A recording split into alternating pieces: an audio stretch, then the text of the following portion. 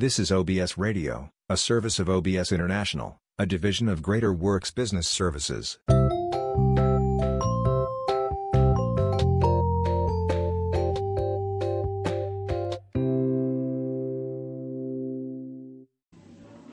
Shall we turn to Scripture, beloved? Remind you that not so very long ago, or was it so long ago now, we were thinking about that wonderful word in Deuteronomy, where God said in the 11th chapter that He intended our days to be as the days of heaven on earth. That's not wishful thinking on God's part.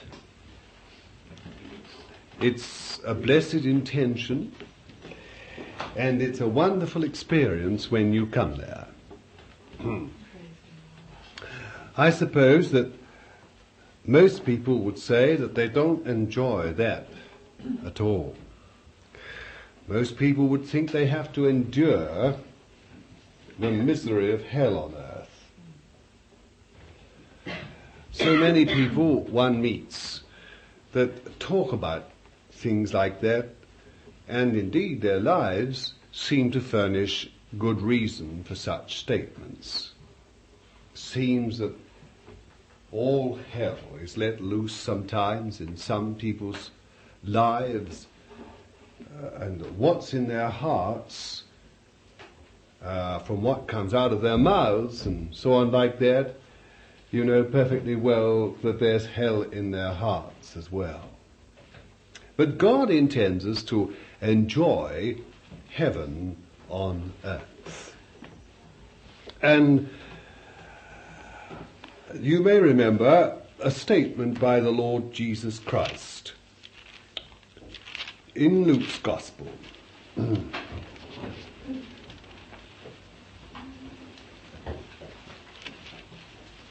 chapter 10.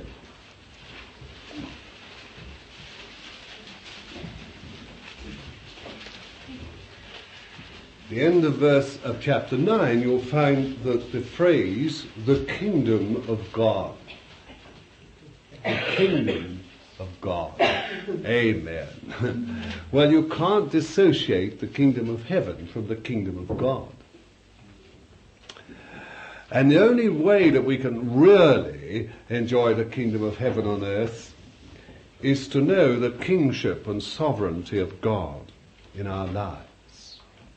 But men and women don't know this. If I was to say to you all, and then come round and ask you individually and say, is God king of your life? Is God sovereign of your life? If you're well taught biblically, you could come up with the correct texts about it. But that doesn't alter states. Is God king in your life? Does he rule? What a blessed state it is. You'll surely know what it is to have heaven on earth there. And after these things in chapter 10, the Lord appointed other 70 also, because in this 9th chapter you will find that he appointed his 12 apostles. And he sent these 70 out 2 by 2 before his face, into every city and place whither he himself would come. Therefore said he unto them, the harvest truly is great, but the labourers are few. Pray ye therefore the Lord of the harvest, that he would send forth labourers into his harvest. I would make a little note here as we go through, beloved, that he didn't say to these 70. Now notice to whom he says it. It's important for you to notice, when the Lord says anything, to whom he says it. He didn't say to these 70, now all go home and pray that the Lord will send forth labourers into the harvest. He sent them out and then said, now you pray.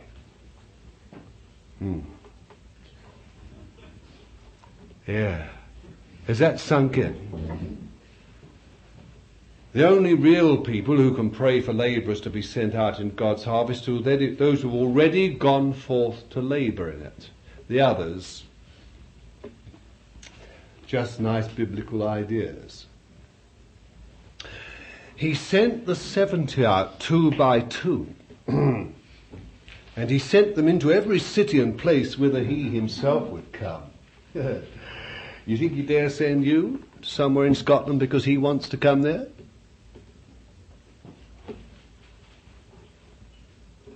What sort of a state would happen? I mean, would it be heaven on earth or hell on earth when you got there? I mean, would you take heaven with you? Would you take the power of God with you? Would you? It's marvelous, this Bible of ours, you know. And as they go forth, he says, now you pray, the Lord of the harvest. I'll tell you why. It's only these that go out like this, whether they be weeping and bearing precious seed, or whatever they do when they go out. It's only these that really see that there is a harvest. The others only have the theory of it. And as they go, oh Lord, send forth labourers into the harvest. Lord, send forth labourers into the harvest. Jesus seemed to think it was a bit of a cheek to stay at home and say, pray for the Lord to send out harvesters. He seemed to think so. Mind you, it's based on sound psychological principle and spiritual action. He came down here himself before to reap the harvest before he sent others out, you see. He prayed, sent others, says, now you pray. It seems to be a continuous, precious life, doesn't it? You know, say, you go, I'll stay away and pray. I'll stay at home and pray for you. It's very easy. It sounds good. It's very pious. Go your ways, he says in verse 3. I send you forth as lambs amongst wolves. Amen. Carry neither purse nor scrip nor shoes. Salute no man by the way. Into whatsoever house ye enter, first say, peace be to this house. It sounds as though he's in a hurry, doesn't it? Don't say, well, no, I've got to prepare my kit for going abroad 6 months' time. You know, I've got to prepare my kit. He says, go on, go your ways. Hallelujah. I send you forth as lambs among wolves. I haven't given you a missionary call. I'm sending you out. Amen. Don't carry a purse, nor scrip, nor shoes. Salute no man by the way. Somebody's in a hurry here. I mean, you haven't got to stop saying, good morning, keep going. The Lord is revealing his heart. There's something desperately urgent about this. Desperately urgent. This is the thing that's got to sink into all our hearts. Let's go back into the end of chapter 9. Verse 57. It's coming to pass that as they went in the way, a certain man said unto him, Lord, I'll follow thee whithersoever thou goest. Are you sure you will? You're sure you will? I mean, in about 2 minutes he's going to say to you, go on, out. Oh, well, Lord, I didn't come to go and be a missionary. I came to follow you. Why? You've only got about 6 verses in between, and do you know what you're after? Do you know what you're doing? I tell you, the Lord, he's absolutely explosive.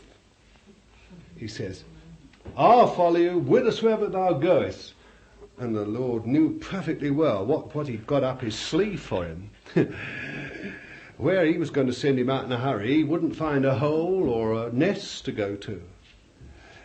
There's something about this blessed gospel, beloved, that's got to click home in every heart in this room tonight. There's something that's got to come to us deeply within us. We've got to see the spirit of this man, this blessed Jesus. He'd been talking about that a little higher.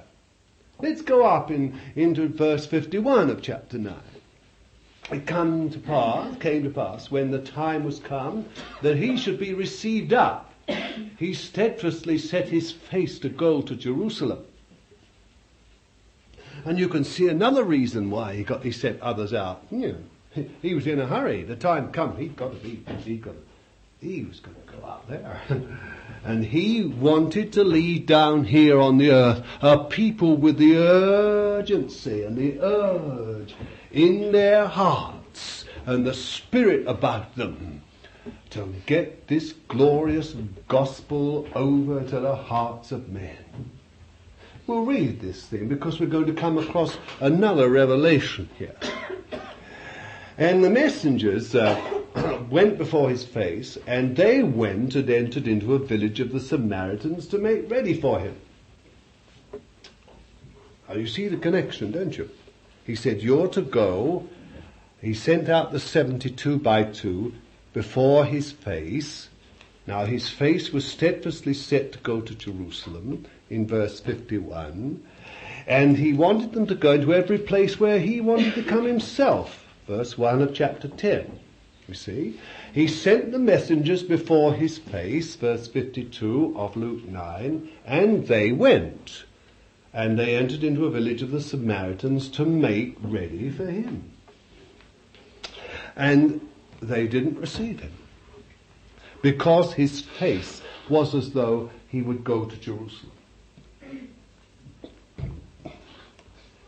Amen. There's something about a face, isn't there? Let me have a look at yours. Come on, hold your head up. Don't you try and hide. Let's have a look at yours.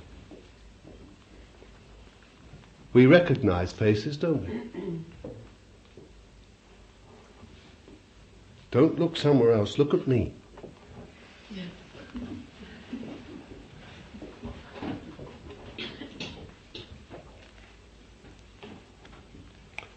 Just let me look at you. I'll know you right down to the bottom of you. Just let me look at you.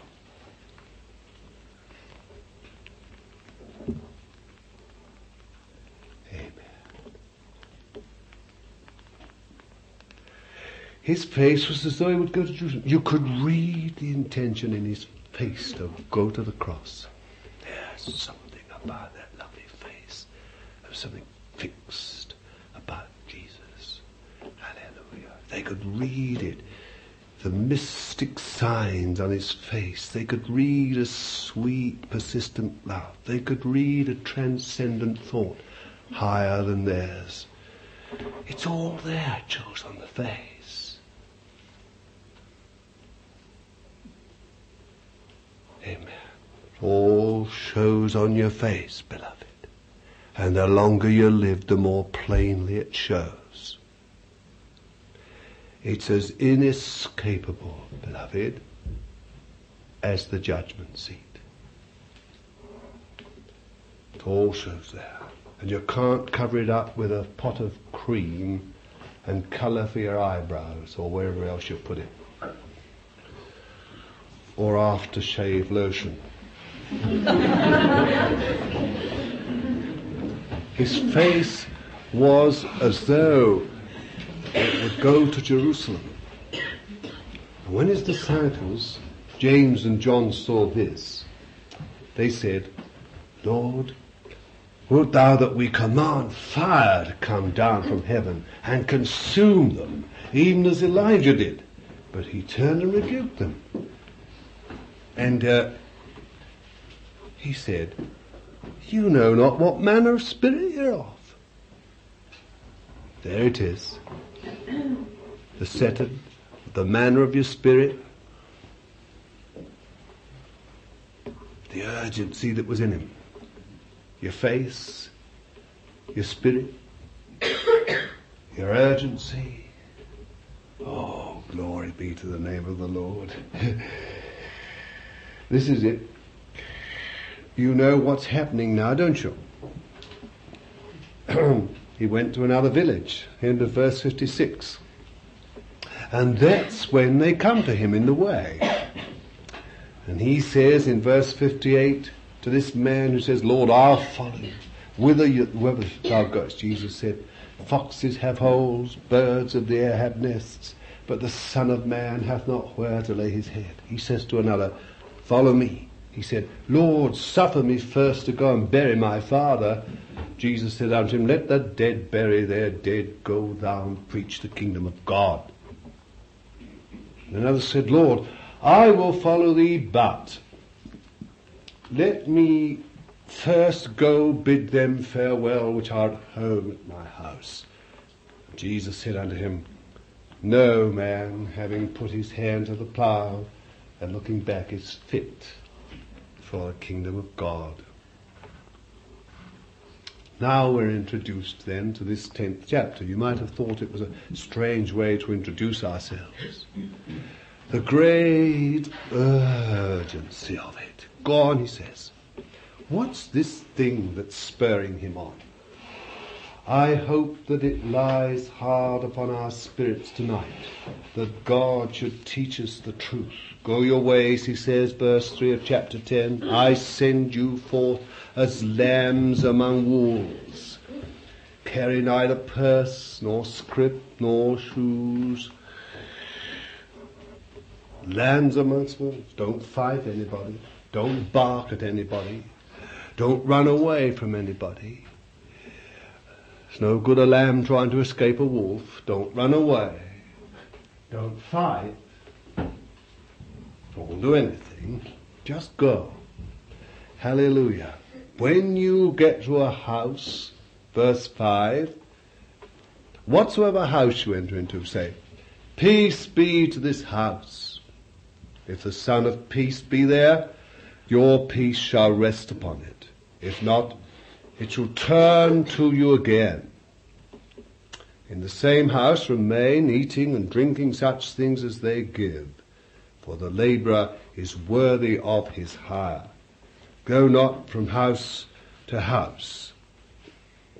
And into whatsoever city ye enter, and they receive you, eat such things as are set before you, and heal the sick that are therein, and say unto them, the kingdom of God is come nigh unto you. Into whatsoever city ye enter, and they receive you not, go your ways out into the streets of the same, and say, even the very dust of your city which cleaveth on us, we do wipe off against you. Notwithstanding, be ye sure of this, that the kingdom of God is come nigh unto you. But I say unto you, that it shall be more tolerable in that day for Sodom than for that city. Woe unto thee, Chorazin! Woe unto thee, Bethsaida! For if the mighty works had been done in Tyre and Sidon, which have been done in thee, they had a great while ago repented, sitting in sackcloth and ashes. But it shall be more tolerable for Tyre and Sidon at the judgment than for you. And thou, Capernaum, which art exalted to heaven, shall be thrust down to hell. He that heareth you, heareth me. And he that despiseth you, despiseth me. He that despiseth me, despiseth him that sent me. And the 70 returned, again with joy, saying, Lord, even the devils are subject unto us through thy name. And he said unto them, I beheld Satan as lightning fall from heaven. Behold, I give you power to tread on serpents and scorpions, and over all the power of the enemy. Nothing shall by any means hurt you. Notwithstanding, in this rejoice not that the spirits are subject unto you, but rather rejoice because your names are written in heaven. In that hour, Jesus rejoiced in spirit and said, I thank thee, O Father, Lord of heaven and earth, that thou hast hid these things from the wise and prudent, and hast revealed them unto babes. Even so, Father, for so it seemed good in thy sight. All things are delivered to me of my Father, and no man knoweth who the Son is but the Father, and who the Father is but the Son, and he to whom the Son will reveal him. And he turned him unto his disciples and said privately, Blessed are the eyes which see the things that ye see, for I tell you that many prophets and kings have desired to see those things which ye see, and have not seen them, and to hear those things which ye hear, and have not heard them. Amen. You see, the Lord, in dealing with these men of his, he had to get them to this glorious place, beloved, where they saw something of what their ministry was all about, and what God was really wanting. You see, when they came back and made their reports about devils being subject to them and everything like that, he said, I beheld Satan as lightning fall from heaven. Amen. You see, this is what happened. Satan was cast out of heaven, and he smote the earth through Adam, and heaven, or paradise on earth, turned to hell on earth.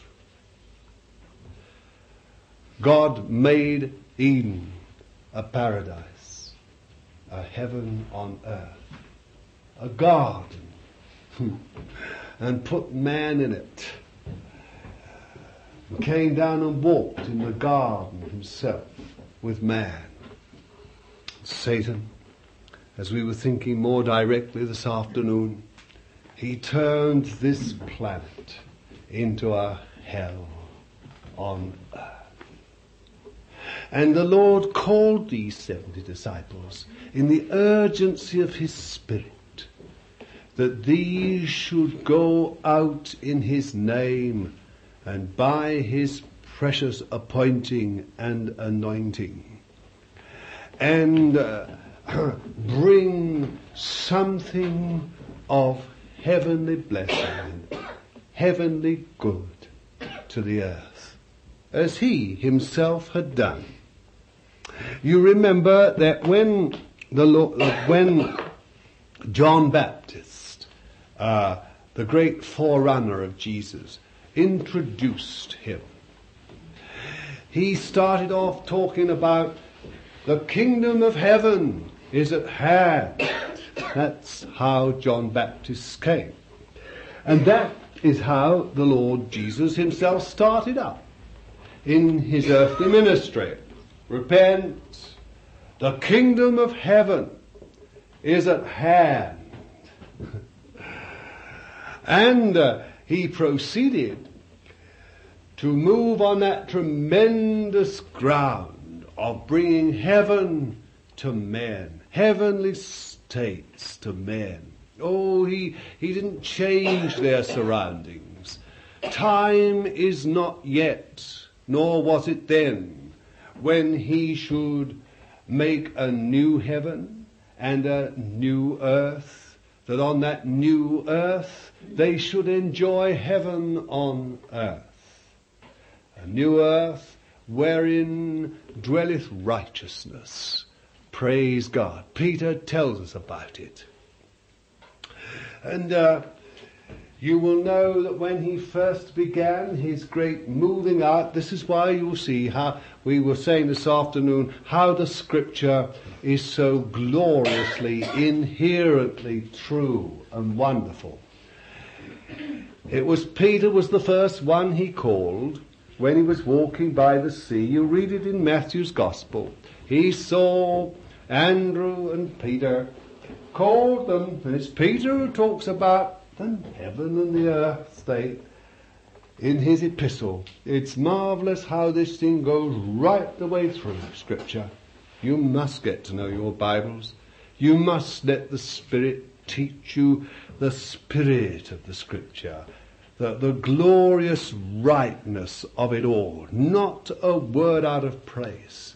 Not a word spoken by one writer in the plan that should be spoken by another. One of the most wonderful things about the Bible is this, that Jesus gave Mary to John to look after. Said, son, behold your mother, mother, behold your son. Now you would have thought that John would have had first-hand knowledge about the marvellous conception and birth of Jesus, but he doesn't talk about it. Doesn't talk about it. Yet he was the one with whom Mary would have talked it over again and again and again. But God didn't want John to talk about the natural birth of the Lord Jesus. He wanted him to talk about another birth. You must be born again. So he goes a long way back before the angel came to Mary and said, in the beginning was the Word. And he just says, well, the Word was made flesh. That's it. That's John's account of the virgin birth. The Word was made flesh. Isn't that a precious thing?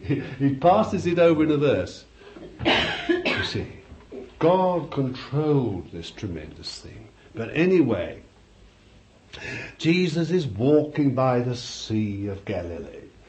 And he's saying, repent, the kingdom of heaven's at hand. Hallelujah. And of course people began to follow him. But what he was wanting was that these men, not only the 12 privileged apostles of chapter 9, but also these 70 quite non-entities, if you like to put it like that, like you and me. These 70 that are not named. That they should go out too, so that you and I should say, well, it's all right for John Baptist, and it's all right for Jesus, and it's all right for these 12 marvellous men that had this glorious privilege, but how about us? Jesus has a genius for anticipating all objections. Hallelujah. That these 70 unnamed people should go out 2 by 2, and they should begin to learn of the glory of the kingdom of heaven coming onto this earth. Go to those houses, says Jesus. If there's anybody in the house sick, you heal them. Hallelujah. Let them know that I'm not the author of sickness. Let them know that this is a devilish thing. Sickness is a hellish thing. Ah, praise God. You see, the trouble with so many of us is that we can't learn the high, great spiritual lessons, but we do very much understand, well, I don't know whether we do. I was going to say we understand these bodies of ours, but you know what I mean. We understand when they don't feel too good. And we understand when they're sick. At least we think we do. And this is how it goes on. And Jesus said, just go out, heal them. Oh, he said, I beheld Satan as lightning fall from heaven. You men don't see the grief of God's heart. You see, it was Jesus who threw him out of heaven. It was Jesus that turned him out. And just to think that this devil was going to come down and victimize and fasten on mankind. You know, it's for this reason that the devil's got to go to hell. You know that, don't you? It's seen that when he rebelled against God, that was all right. He was turned out of heaven. But once the devil fastened on man, you've got to make a fire now, devil. You see? Hallelujah. Yeah, you know, God does love men and women. Jesus absolutely loves us, beloved. Absolutely. And he wants us to come into and enjoy the heavenly states. The first hint of it, I suppose, really, in these verses is that he said you're to go to these houses and you're to say, peace be to this house. Peace be to this house. Hallelujah. Oh, that's a marvellous thing. When you have real peace in your home, isn't it? You got peace in your home? Real peace in your home. Hallelujah. No warfare, no fighting, no bickering, no talking about one another behind your backs. None of this. Peace in my home. Praise God. Real peace. Hallelujah. God wants us to have that. He didn't say, now go and preach the gospel to them or anything like that. He said, just go there and say, peace. If the Son of Peace is there, your peace will rest there. If the Son of Peace isn't there, it'll return to you. Can't have any peace wasted. Peace is a precious thing. Peace is a precious thing. And the thing that he said, beloved, and you and I had better take this so deeply into our hearts that we never lose it out of the leaky vessel. He said that we're to say peace. In other words, we've got to give them our peace. Here. Dare Jesus send you your peace. You got any? I mean, Jesus doesn't want us to bandy about in words, say, peace be to this house, in a sort of an episcopal state or something like that. No, it's not the pronunciation of a blessing, it's the impartation of the thing.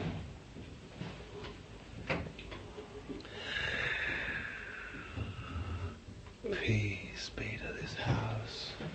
Oh, glory. It'd be wonderful, beloved, if people said, that man's a benediction in our home. That woman, thank God, as soon as she came across the doorstep, marvellous peace settled down on us. Amen. Isn't this precious? You know, beloved, these things that God has given us have got to be so real in our lives. We've got to get beyond the words of things, just talking. The whole secret of living in the kingdom of heaven is living.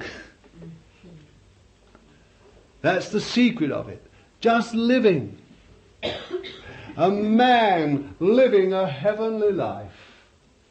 A woman living a heavenly life. So that everybody can see it. And everybody can know it. And everybody can partake of the blessings.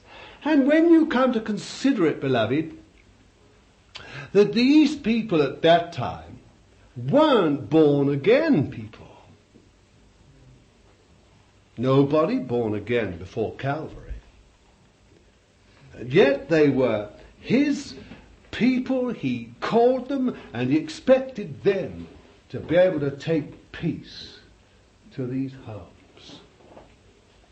Precious, isn't it, that the Lord should do this? Oh Lord, they said, the devils are subject to us in thy name. Hallelujah. And you know, this is another thing I've discovered about Jesus. I don't know whether you've discovered these precious things about him. They may seem very little things, but it's these little things that prove to be so great.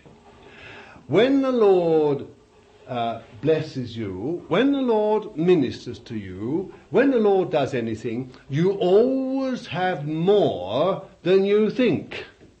Always. See, he said, now just go, don't take any purse, any script or anything like that, don't stop for anybody, just go to a place and say, peace be on this house, see? Stop there, eat everything they get, a labourer's worthy of his hire, and he seemed to think that the hire of a labourer was just the food and the house he got, the comforts of the home, that was sufficient for him. Apparently, he said, don't take any script, that you haven't got anywhere to put money then, have you? You see. But you've got a stomach that can be filled up. That's plenty. Amen. Yeah, that's right. Yeah, that's right, isn't it? He didn't say take your bank book with you or anything like that. And he said, just stay there, eat the things they put before you. That takes a bit of doing in India, I tell you.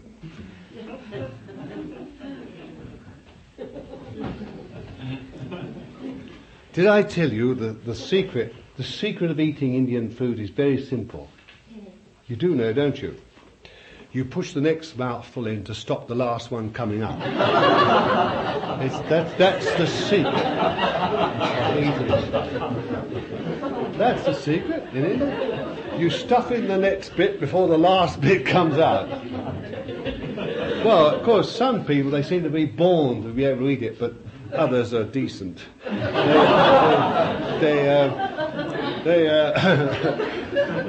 whole...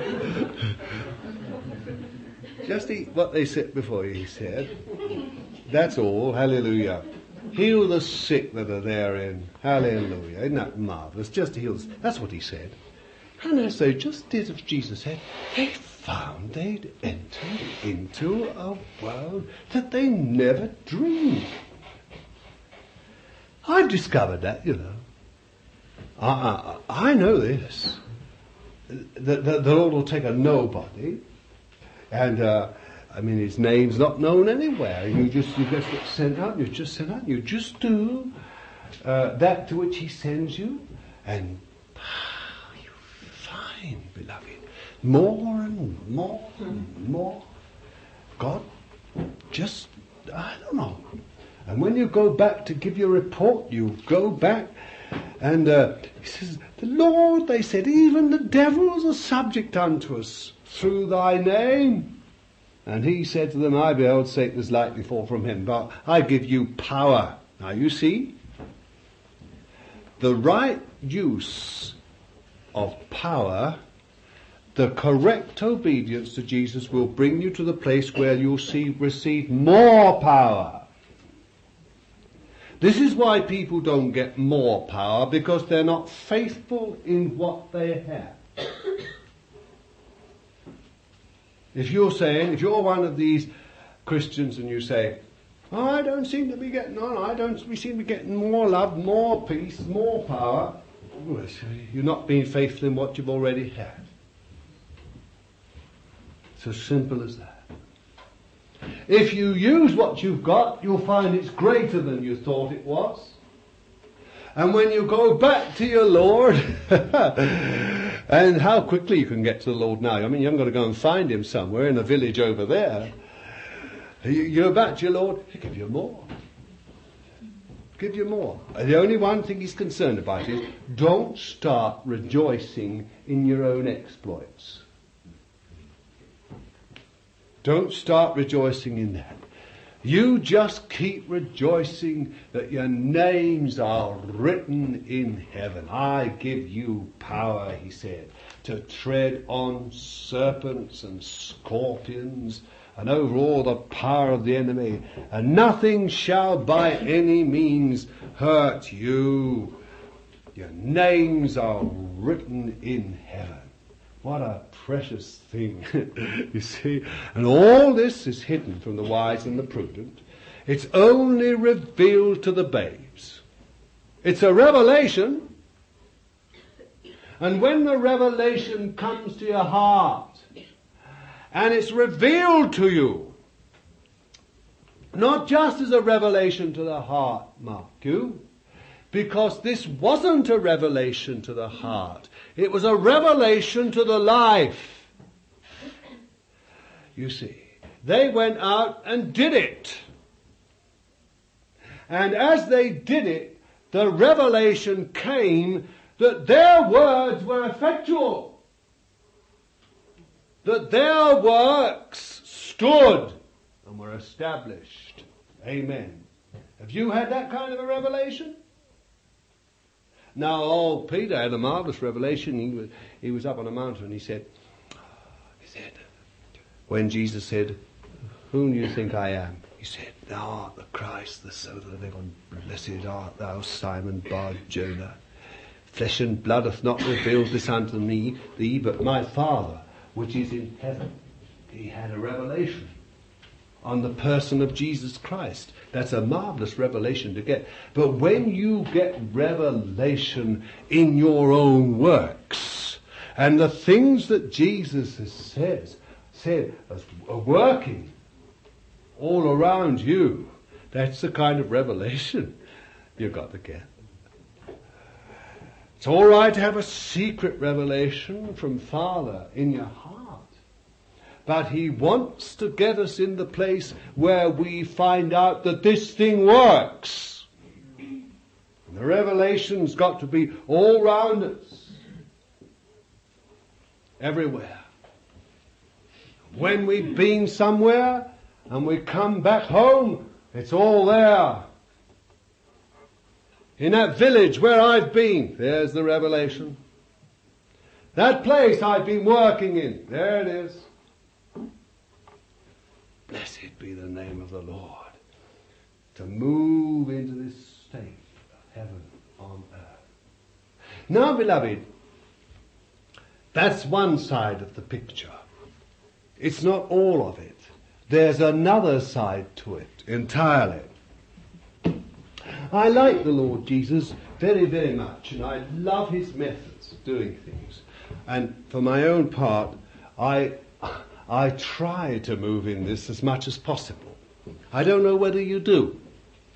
Often you'll find in reading the scriptures that Jesus, he would talk to his disciples in the presence of the multitude. There were times that he took them on one side and talked to them. But there were others when he talked to the multitude and he wanted everybody else to hear what he had to say to his disciples. Hallelujah. He didn't want his disciples to be on sort of secret orders, you know, like the Masonic people, or like the Buffaloes, or whatever they are, or the Royal Ancient Order of Foresters, or something like that. Do you have them in Scotland, these Buffaloes? And Freemasons, and all this business. God's heart loathes Masonry. Absolutely loathes it. And all secret societies, God hates and detests them. No secret society can exist without oaths and execrations. They can't exist without oaths. That's why you know, see? You're not to swear anyway. You can't turn one of your hairs white. All mine have gone white, but I didn't do it. You can't do that. All these things where there have to be hidden things and secrets, and I don't know what, beloved, God detests them. I'll tell you this, seeing that I was touching a little on this subject this afternoon, no, not from this angle, that all exclusiveness provides the ground for demonic activity. All exclusiveness, whether you call yourself exclusive brothers or sisters, or whether you call yourself exclusive Masonic this, or exclusive that, or exclusive something else, it all provides grounds for demon activity. Let's get out in the light. Amen. That's what Jesus is on about. Let's get right out in the light. If you belong to any kind of secret, exclusive body, get out of it as you value your soul. If you lose your job or lose your reputation, all the better. It's about time you lost your reputation. The whole thing, beloved, is that we've got to be right out here in the light. And Jesus often used to talk to his disciples, right out there in the light. I've got nothing much secret to say to you. When he really wanted to talk secretly to them, you want to go sort of chapters like 13, 14, 15, 16 of John. These are the chapters to go. He wanted to talk love to them. Hallelujah. He wanted to talk love to them. The blessed, glorious, shared life. That's what he wanted to talk to them. But otherwise, he said it all right out for everybody to hear. In fact, one of his disciples said once, Lord, are you saying this to all men, or are you saying it to us? Because he was announcing right out in public. He said, who then is that faithful and wise steward? Do you remember? Do you think it's them, Peter, or do you think it's you? Amen. Right out for the public to hear. And so tonight, I've said this thing right out clear about the real relationship of disciples to the Lord and their call. He wants the world to know. He wants everybody to know what they should expect of a church. This is the trouble. That people in the world, they don't find these things in the churches. They don't find these things in the places where they go. Don't find them. Bless the name of the Lord, beloved. God wants the whole wide world to know the kind of people that he commissions and sends out. But the other side is this. We'll turn to Matthew's Gospel. And then we're going into Matthew chapter 11.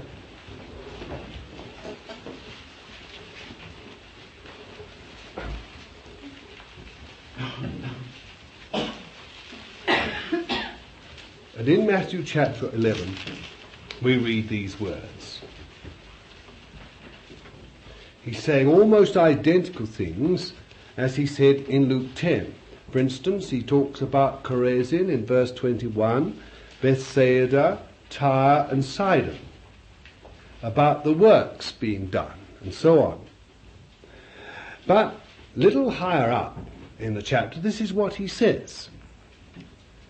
Speaking of John Baptist, he says in verse 11, I say unto you, among them that are born of women, there hath not risen a greater than John the Baptist. Notwithstanding, he that is least in the kingdom of heaven is greater than he. And from the days of John the Baptist until now, the kingdom of heaven suffereth violence, and the violent take it by force. That's the other side of it. Some of you probably are not in the kingdom of heaven because you've never taken it by force. What does that mean? Does that mean that I've got to sort of go to God and wrestle it out of him and fight him for it and get it from him against his will? Nay, it doesn't mean that at all. But what the Lord Jesus is making us understand, beloved, is this, that in the kingdom of heaven, only the violent approach will bring us into it. That's all. It's true he sends out his people to minister the things of the kingdom of heaven. It's true that he wants heaven to come into our lives. But until we understand, beloved, that the whole basis of the kingdom of heaven is violence, we shall never enter in. Everything's violence about the kingdom of heaven. It's based on violation of the things that people accept as normal. Let's see this. Let's ask ourselves a question. If God be God, could he be a man? No. God is not a man that he should repent. Then how could God be a man? By violating the laws of reproduction and biology. He violated it. Hallelujah. It's based on violation until we begin to see these things, we shall never get in to the heavenly states that God wants us to get into. I tell you that the kingdom of heaven is a kingdom of marvelous law, but it's violation of things that are merely earthly. Oh, hallelujah. Don't you understand that sin was a violation of God's law and holiness? Don't you see that a creature in the beginning violated the heavenly state? His name was Lucifer. And we've accepted the violation as being normal. We've accepted the abnormal as normal. That's our tragedy. You talk with people, even think back into your own life, and you'll think this is exactly what they have. You know, I meet people again and again and again, and here's a poor man who can't preach out of the background of case history, if you like to put it that way. You see, I've met people and they've been, say, to a psychiatrist, or they've been to somebody, and they've been treated as the best of these people can treat them, and they turn around and say, well, you'll have to learn to live with it. It's the status quo. It's the condition. You've got to learn to live with it. So they say. And most times people do learn to live with it. Human being has marvelous powers of adaptation. But you see, beloved, God broke into this state. He broke into it. I can just imagine the devil. He thought he'd, if I may use this term, got God sewn up. He introduced sin into the human race and said, no, then he can't get in. You see, oh, talk about the subtlety, as I was saying this afternoon. That serpent was more subtle than any beast of the field. He thought all this out. He'd got a marvellous brain, the devil.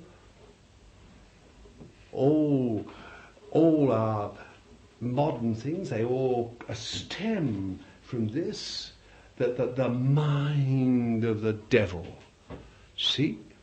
And he got him now. He knew that God could appear on the earth as what they call a theophany. You know, he could appear on the earth as an angel, or he could appear on the earth as this or that and the other. But to be born on the earth as a man, got that sewn up. Man's damned forever! Hooray! That's the devil. The rotten devil. He's the one that's brought hell into your life. He's the one.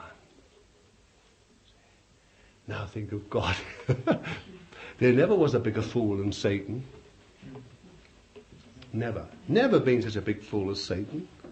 Never. He's no brother of mine, so I can call him a fool. I mustn't call my brother a fool, but I can call him a fool. Threw away heaven. But anyway, the whole tremendous thing about it, beloved, is that God just sort of, he that sits in the heaven just laughed at him. He got a virgin birth plan. The devil can't read God's thoughts. Hallelujah. The devil can't read God's heart. And that was something locked up in the glorious Trinity. Yet if he'd only had common sense, he could have seen it. If the devil had only had common sense, 2 pennyworth, like perhaps I've only got 2 pennyworth under 2D and not 2p. But I could see this. Easy. Wasn't Jesus always the eternally only begotten Son? Now that should have given him a clue if he'd have got eyes to see it. And because he was always the eternally only begotten, he was the firstborn of every creature. He was going to be. Oh, praise the name of the Lord. God got a marvellous thing worked out. Became Mary's firstborn, became the firstborn from the dead, became the leader of a whole church of firstborn ones. Marvellous. The devil couldn't see this. Blind as a bat. So clever. This is the trouble with all these people. They're so clever. They're blind as blind as blind. And it says that the devil has blinded the minds of them that believe not. Amen. That's the whole thing, you see. But God had got this violation of all these things. Just one little word. That was it. God, it was marvellous. To bring heaven on earth. Down came the man from heaven. Hallelujah. Everything was perfect and wonderful. This kingdom of heaven on earth. Soon as he gets moving, the Lord Jesus, he does it everywhere. He heals the sick, out go the devils. He calls people lunatics are set right. I tell you, he starts to move so that onto earth come the heavenly states. And you and I have got to know that everything is based on violence. And there are people who don't get into the kingdom of heaven. They don't know the heavenly states because they're too passive. They're very polite young ladies and very reserved and refined young men. And they've been brought up in the proper academies. And I don't know what. I don't know how you name them or anything like that. They're very nice. They belong to a good family. There's nothing violent about them except their own wretched, filthy heart that erupts in violence in their bedrooms or in some classical drawing room or something. Rotten to the core. Everybody is. With violence. One of the keystones in psychiatric treatment is to recognize the principle of aggression. And then on aggression comes another favourite word that they use, repression.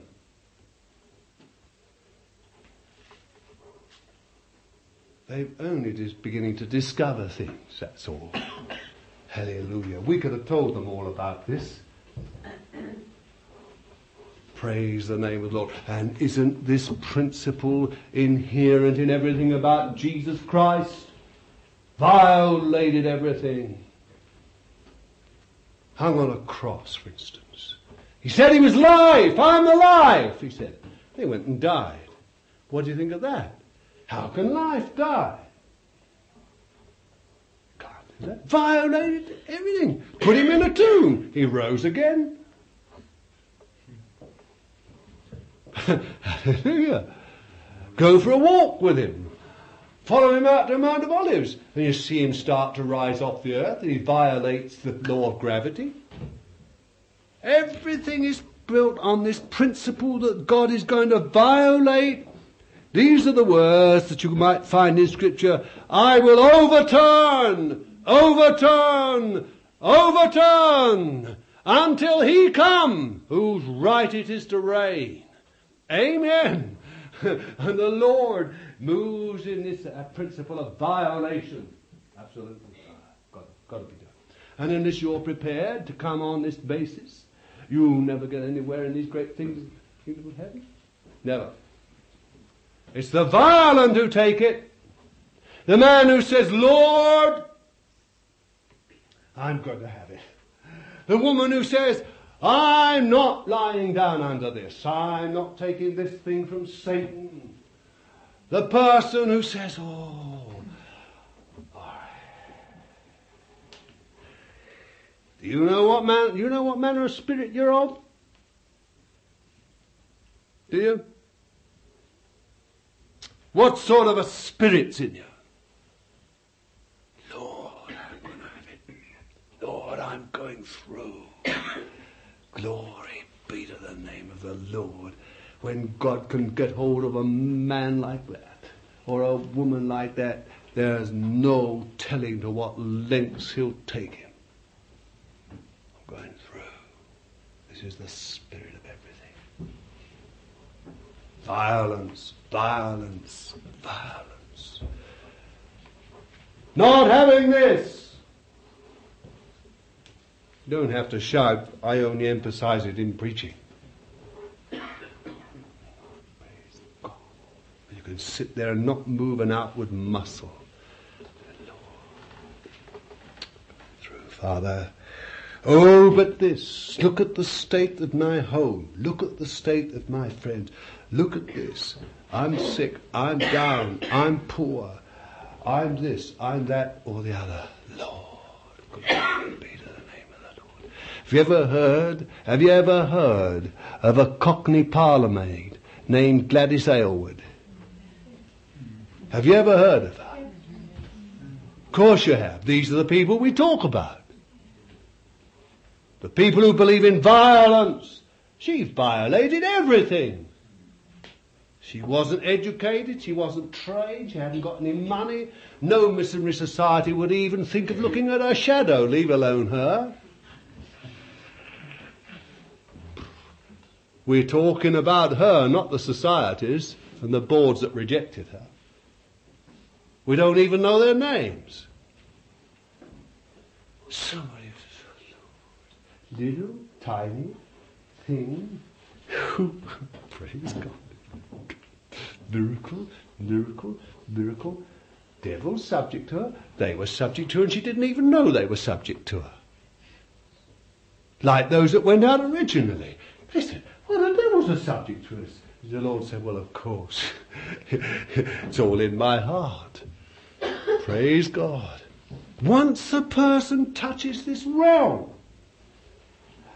once they're here, once the revelations come, once their eyes have been opened, once their hearts rise to God and stop trying to give God, squeeze out a little bit of faith, just a little bit of faith, I think we've done something wonderful. I said, Lord, don't we love that text which talks about faith as a grain of mustard seed? We preach sermons about it. Grain of mustard seed. You see mustard seed. You nearly need a microscope to see it, you see. But I would like to remind you that Jesus wasn't talking about size at all. He didn't say if you have faith as small as a grain of mustard seed. He said if you have faith as a grain of mustard seed. Even the tiniest thing's got life in it. That's what he's talking about. You see, he wasn't talking about size at all.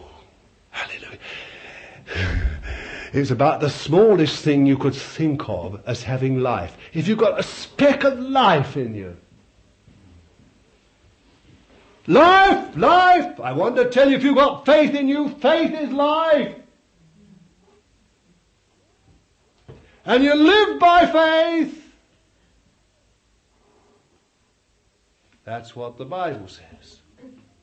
You've got no life if you haven't got any faith.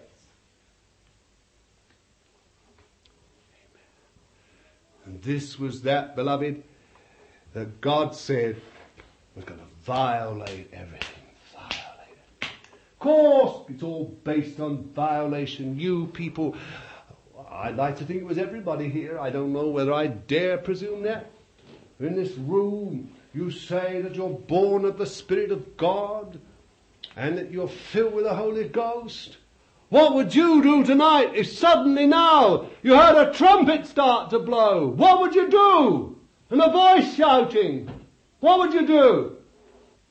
You'd go straight up to that roof.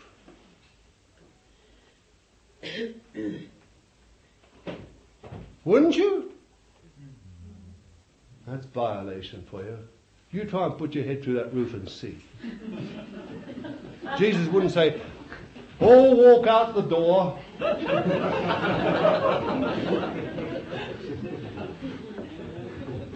Caught up. Caught up. Meet the Lord in the air. He's coming. I'm coming. He's coming. Hallelujah.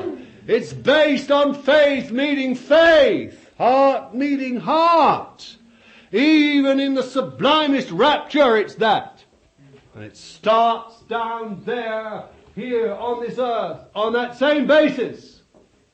You go out, he says. Preach the kingdom of God. Go on. Tell him the kingdom of God's at hand. Amen. And he's expecting you to say, "Lord, where is it? What is it?" I'm having it. That's what he's expecting you to say. Don't sit back and say, well, you see, I'm a Scot, you see. We Scots, we're not like you English people. You see. I'm sorry for the English people that you should think of us like that. The whole tremendous truth about it, beloved, is that you got to come on out. Let's have some violence. Violate your Scots nature. Violate it. Amen. Yeah. Oh, I don't believe in that, don't you? Have you ever heard another story I've told? I said this. Brother Kelly would have heard me say this. I said this in quite a few places in India. It's right down to earth. It isn't a story I've manufactured. It's a story that's true. I've often thought I've been as near as a point getting thrown out of some of the meetings. So I've got to get ready to run tonight. I've often stood up and said, there aren't any Indians in heaven. You can see the change. Heretic. There aren't any Indians in heaven. None. And when they're just about ready to say, I said, it's all right, there aren't any Englishmen either. If you persist in being an Indian, you'll go to hell. You've got to be a new creature to go to heaven. Hallelujah. Then they get calm again. But that's the truth. That's the wrong time to get calm. That's the time to leap up with joy. A new creature. Amen. Oh, hallelujah. You've got to violate everything, beloved. If you're not prepared to violate everything, you'll not get very far. See, it's only the violent that take it by force. Amen. By force. Praise God. Say force. You don't mean any of this personality stuff, do you? Oh no, not that force. What kind of force is this?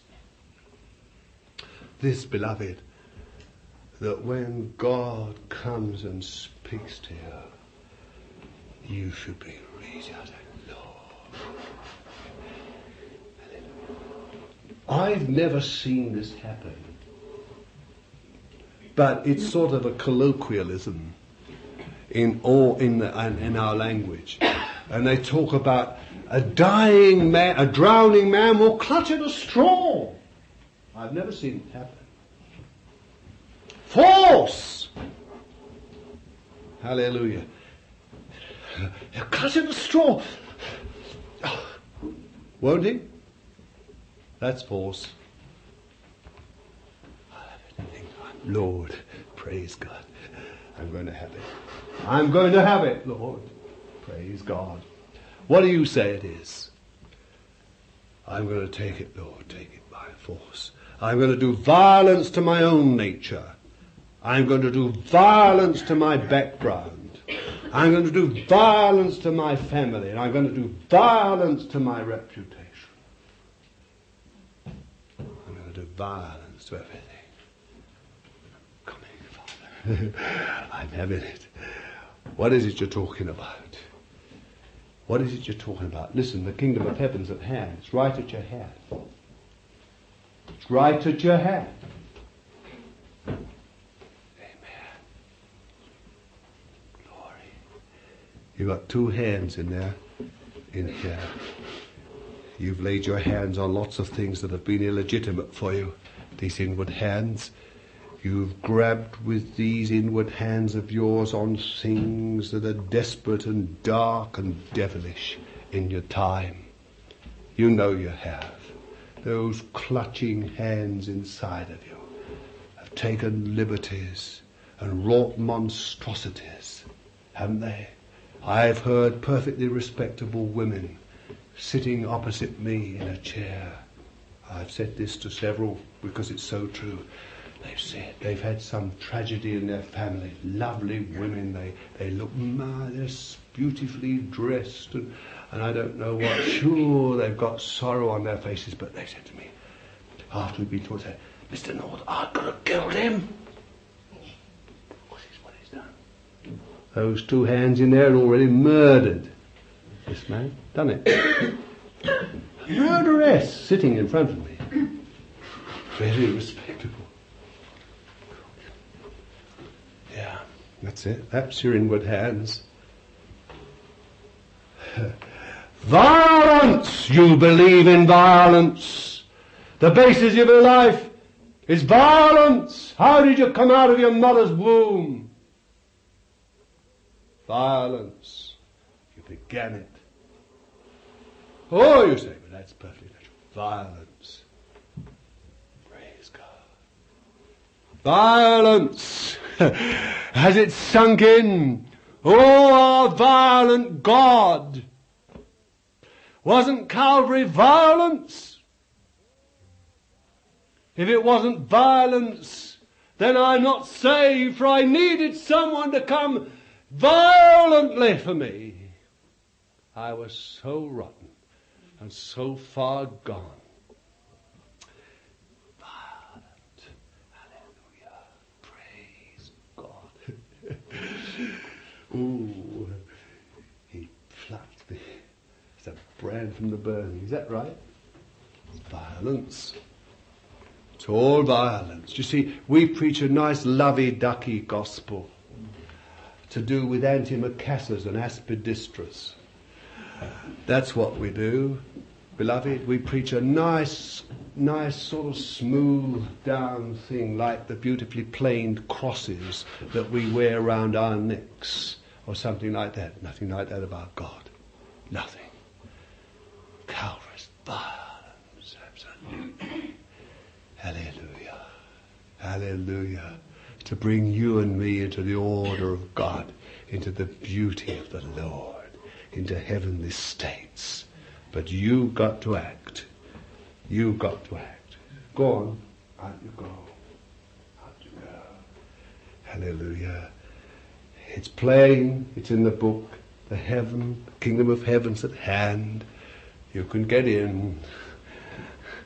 But you can't get in for sitting back and doing nothing. Got to act. Perhaps we ought to pray.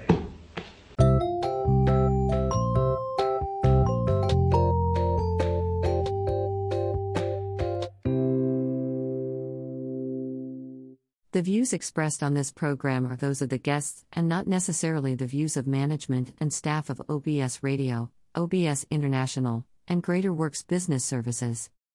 Guests who appear on this podcast are not required to pay a fee and is made possible by RadioGuestList.com. For more information, please visit our website at www.obsintl.cf. Follow OBS on Facebook at www.facebook.com/Austerlid section. If you want to contribute financially to help us continue broadcasting, please go to paypal.me/obsintl. Thanks for tuning in. We will see you next time. This is OBS Radio, a service of OBS International, a division of Greater Works Business Services.